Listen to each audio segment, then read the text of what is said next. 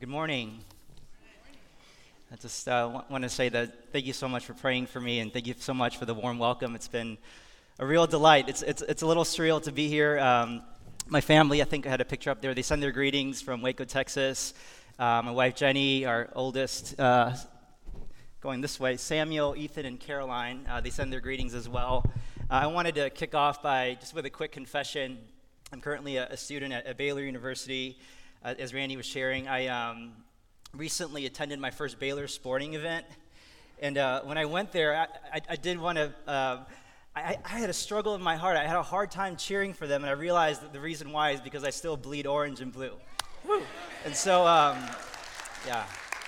just so excited to be here, so glad to be back in Illinois. The cold weather, I know it's cold, but it's been really refreshing to my soul.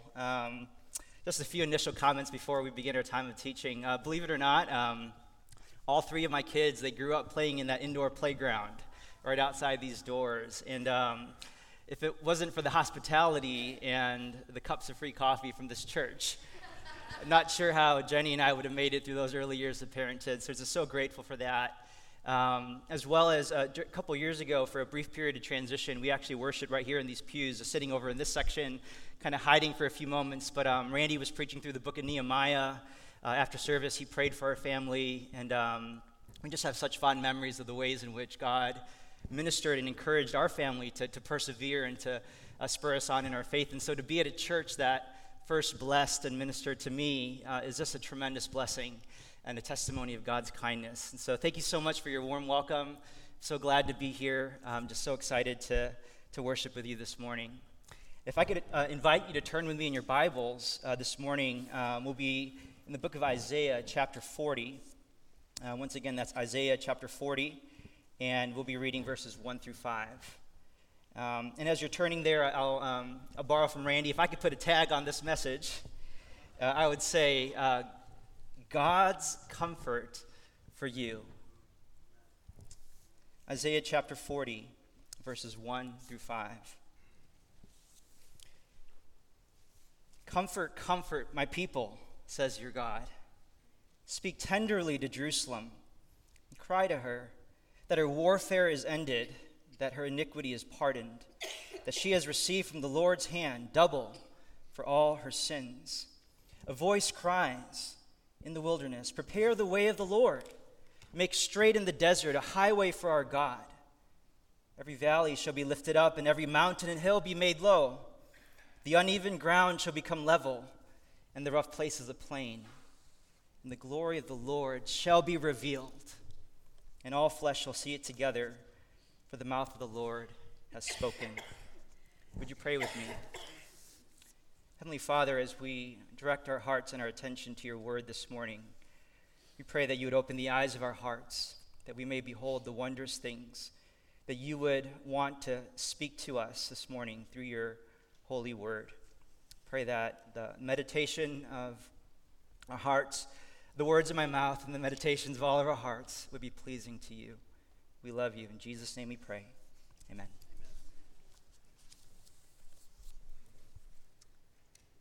The first time Nathan Fox, child development expert, stepped foot into a Romanian orphanage, he was struck by the silence that surrounded him. He describes the experience like this. He says, the most remarkable thing about the infant room was how quiet it was, probably because the infants had learned over time that their cries would not be responded to. Basically, aside from being fed and bathed on a fixed schedule, these babies, these infants, were left to fend for themselves. And so whenever one of them would cry, the workers at the orphanage, rather than quickly tending to their needs, they were deliberately trained to not pick them up and to not sing to them and to not comfort them. But instead, the workers would remain silent until the babies grew quiet themselves. As we reflect on this somber story, there are often seasons in the Christian life that reflect the silence of this orphanage. Times when it feels as though our cries fall on deaf ears. Times when God not only feels distant, but absent, cold and uncaring, nowhere to be found. To the point that when we're honest with ourselves, sometimes we can't help but wonder if we ourselves have been cut off from the comfort of God. These moments can be especially difficult. Moments of waiting, moments of uncertainty, moments of personal sin and failure, moments when we ourselves have been sinned against. This is the very mood that blankets the background of our text for this morning. Isaiah chapter 40, it is addressed to the people of Judah, the southern kingdom of Israel, during a time when they were living as exiles in Babylon. What Isaiah is doing, he's prophesying to a time in Judah's history when the people of God, their great city, Jerusalem, lay in ruins. In Solomon's temple, their place of worship had been reduced to nothing more than a heap of rubble. It was a time when the comfort of God was nowhere to be found. A time when the people of God were losing heart at an exponential rate. Before we read our passage for this morning, I wanted to spend a few brief moments in Lamentations chapter 1, where the prophet Jeremiah provides us with an introduction, a snapshot into the state of Jerusalem at this time. And this is what Lamentations 1 reads. How lonely sits the city that was full of people. How like a widow has she become. She who was great among the nations. Verse 2. She weeps bitterly in the night with tears on her cheeks. Among all her lovers, she has none to comfort her. She weeps bitterly in the night, and yet has none to comfort her. I'd like to ask us to sit in that for just a moment, to feel the weight of that burden, to feel that tension. I'm indebted to the writing of Dr. Rebecca Pohays, a seminary professor who specializes in trauma studies as well as the Old Testament scripture. Dr. Pohays, she helpfully uses the language of trauma to describe the tattered state of God's people during this time. How this experience of exile, the experience of physical displacement, the experience of communal violence would have caused nothing short of the trauma of divine abandonment for the entire community. All this to say, brothers and sisters, the question for today that I'd like to address is the question of how. How does God comfort his people when they're troubled and weary? Better yet, how does God comfort us today when our hope is waning? As we look into our passage for today, Isaiah chapter 40, we find in the first two verses one reason, the first way in which God comforts his people. We find that he does it with the news of forgiveness. God comforts his people with the news of forgiveness. The opening line of Isaiah 40, verse 1, comfort my people, says your God. If I could very briefly set the scene, God is acting like a grand judge sitting before his heavenly court, and he's issuing a decree of comfort to be extended to his people. And what we need to understand is that this opening line of Isaiah chapter 40 is drastically different from Isaiah chapters 1 through 39. I was talking to Brother Albert Williams. I think the men have been studying Isaiah on Saturday mornings, and they're in Isaiah chapter 35, I believe. But Isaiah 1 through 39, it's grueling. It's highly confrontational. The language is harsh. It's ugly. It's filled with the language of judgment.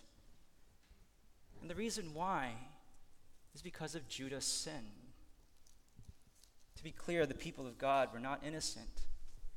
They rejected God's word, and rather than heeding the call to repent and to turn from their ways, Isaiah chapter 1, it tells us how the people of Judah had become thieves and murderers, lovers of bribes, perpetrators of injustice towards widows and the fatherless.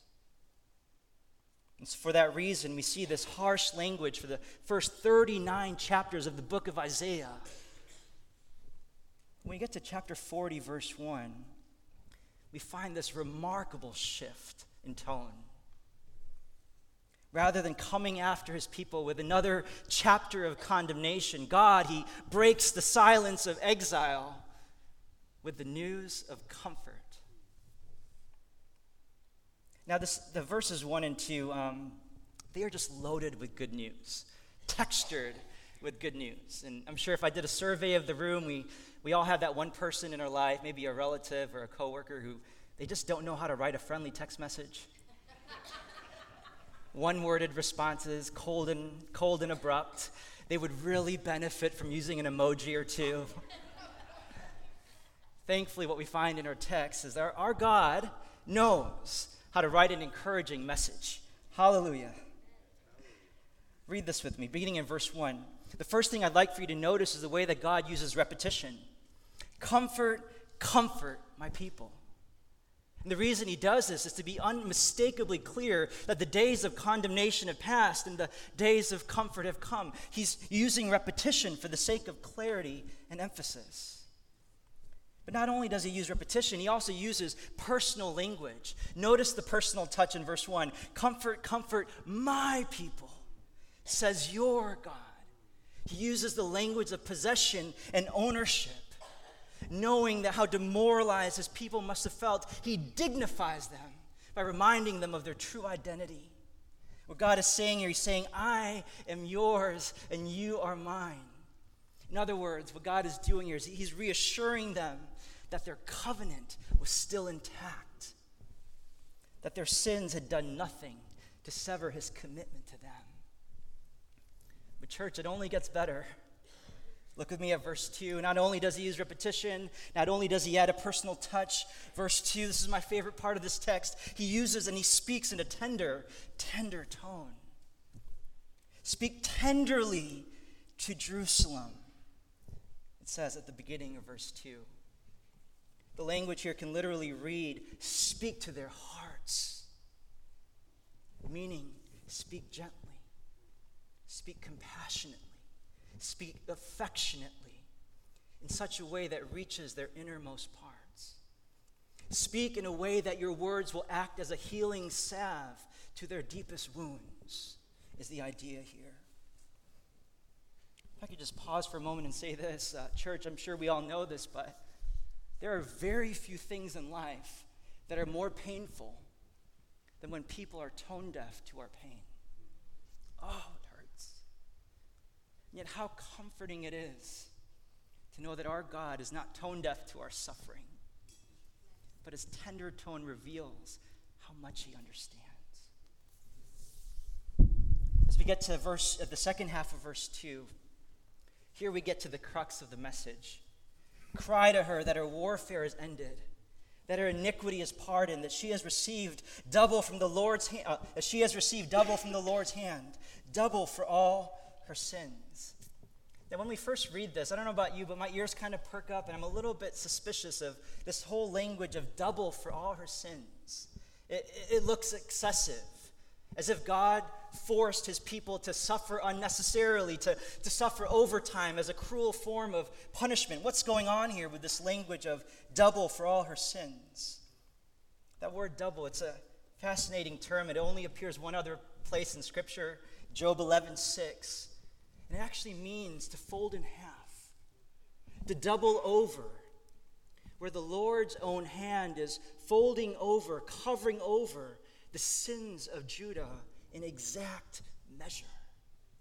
So the idea here, brothers and sisters, is the idea of total forgiveness. What God is saying is, I have covered over the whole of your sins. As I was thinking about verses 1 and 2, I was immediately reminded of just this one Sunday morning worshiping back in Waco, Texas with my family.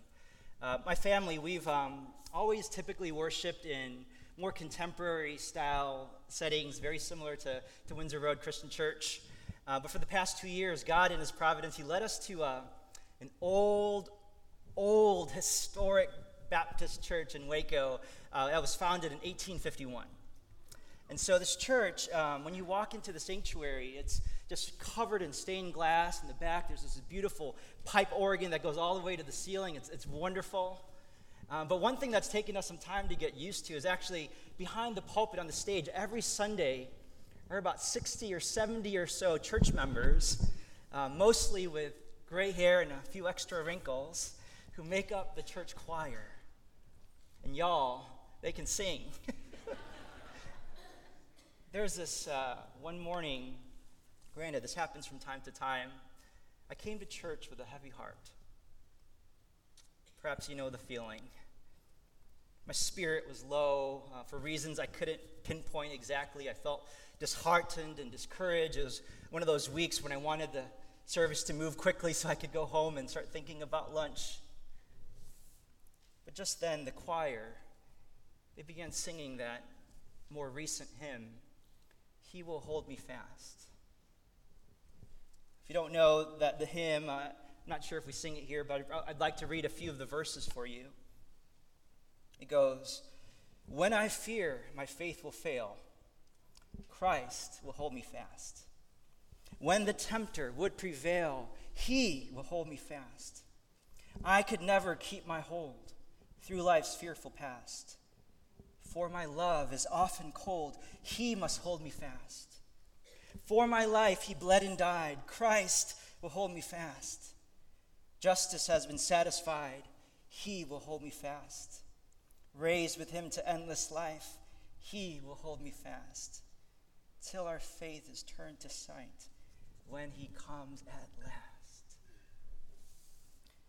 As that beautiful hymn, the lyrics and the melody filled the sanctuary that morning, in ways that I can't exactly precisely explain, I sensed the Holy Spirit tending to my heart with the words simply, "Tim, I will hold you fast.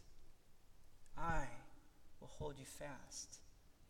In that moment, a flood of comfort filled the depth of my soul. In church, as we reflect on these initial verses in our passage for today, that is essentially what God is doing to his people. He's singing a song of comfort to the people of Judah.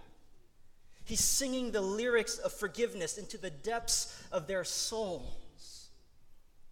What this means for us today, for those of us who know and love Christ, for those of us who have placed our faith in Jesus for the forgiveness of our sins, for those of us who belong to Christ, God is still singing these words today.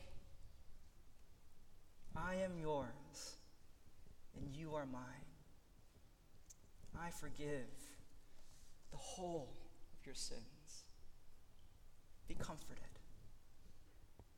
Be comforted."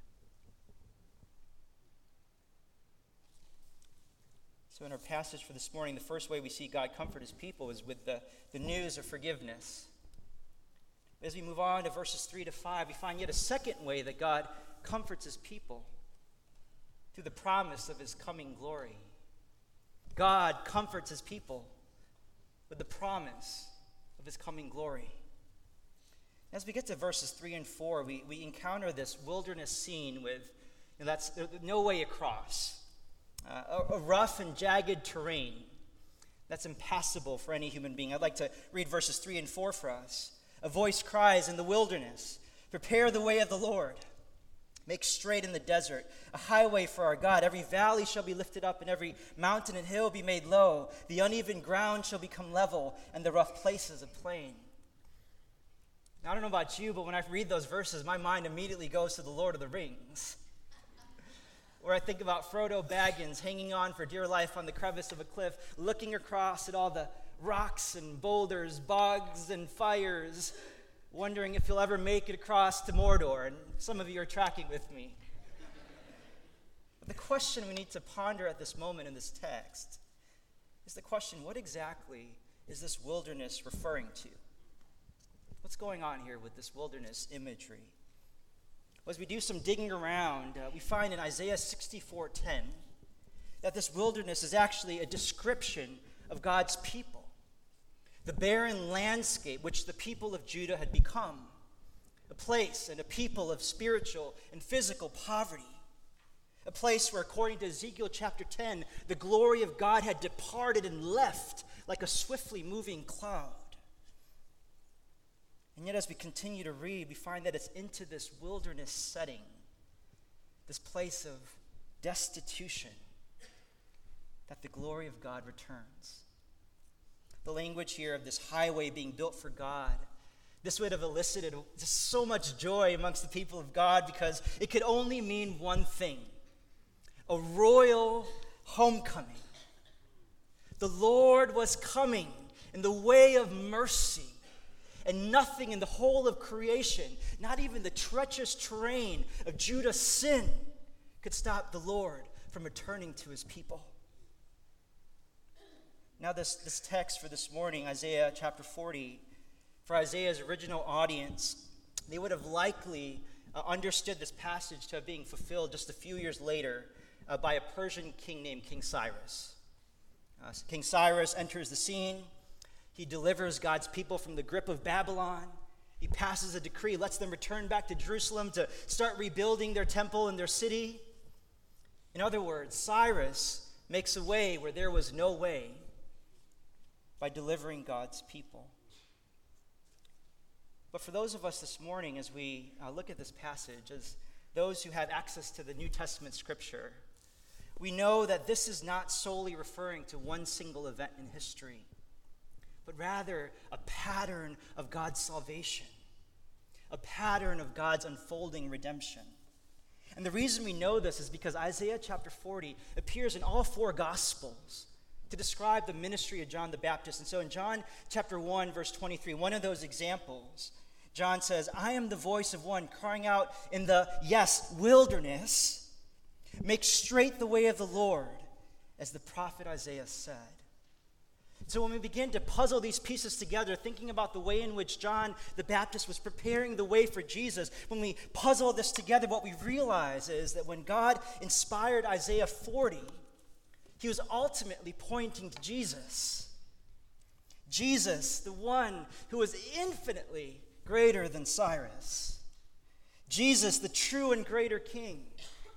Jesus, the one whose life, death, and resurrection made a way when there was no way. Jesus, the one who was exiled not to Babylon, but to a cross, so that one day we could live in the new Jerusalem.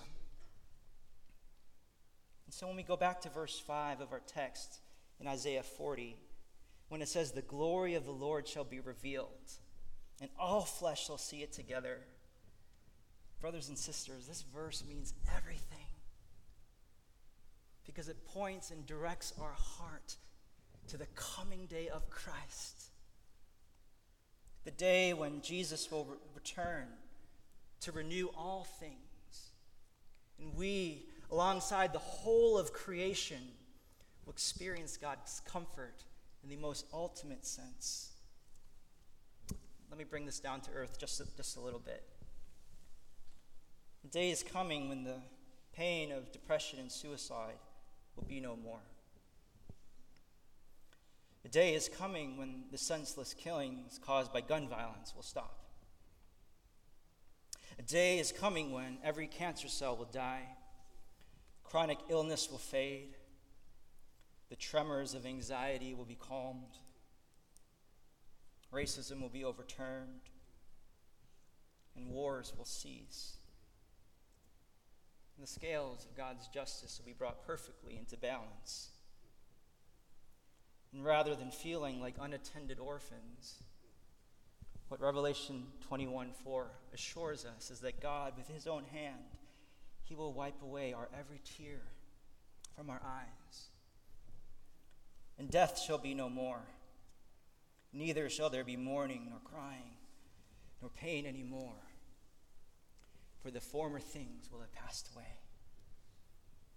Or in the words of Andre Crouch, gospel songwriter who wrote the song "Soon and Very Soon," my favorite verse of that song goes like this: "No more crying there, we are going to see the King.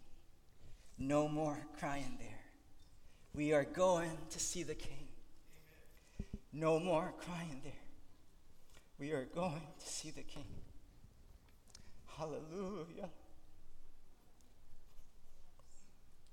Hallelujah. We're going to see the King. In other words, God, he comforts his people with the promise of his coming glory. If I could offer a quick pastoral comment, this promise of coming glory, however, is not an invitation to do what Johnny Cash sings about in that one song, to become so heavenly minded that you're no earthly good. I think we do that sometimes. We get so caught up in the clouds that we lose sight of the fact that God wants to comfort us in the present and use us to minister to this world.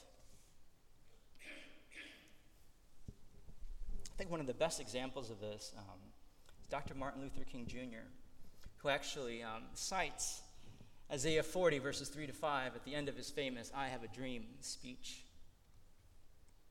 For Dr. King, as he looked out at the dark and desolate valleys of segregation and racial inequality, rather than losing hope, he fixed his gaze at the coming of the glory of the Lord.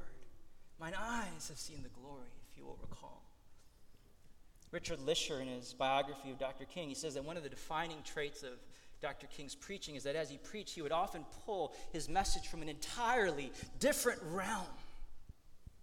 In other words, Dr. King was an expert at drawing comfort from the realm of heaven and using it to comfort others in the pursuit of justice. Church, may we do the same. May we be so heavenly minded that we transform the world around us with the comfort that we have first received. May we tend to the broken hearts, to those who still have tears on their cheeks. As Randy preached last Sunday, to live on earth as a citizen of heaven for the glory of God. In closing, if I could just briefly remind you of a time that we like to refer to as the pandemic days. After the initial wave of sheltering in place, that when it first launched, our family was living out here in Savoy at the time. My oldest son he's a kindergartner, attending kindergarten through the iPad. Do you remember those days? And one of the assignments that he was given by his teacher, it was a great assignment, was to go outside and to look for signs of life. You know, in spring in Champaign can be a little depressing, so I wasn't too excited. I wasn't sure what we'd find because it still looked a little gloomy out there. Hadn't seen the sun come out yet. We got his little notebook and we started looking and searching, and after a while, we found some stuff. I have a picture here of what he discovered. He found a bush, some grass, one tree bud. And I don't really remember. I don't think it was a profound moment for my son, but it was for me. So if you remember those days, it was a time when the world was especially crazy. And yet, as we gaze at these small signs of life, they brought comfort to our souls that there was a dawn of a new day. The seasons were shifting. There was hope for tomorrow. I wonder how many of us today need to do the same with the comfort of God.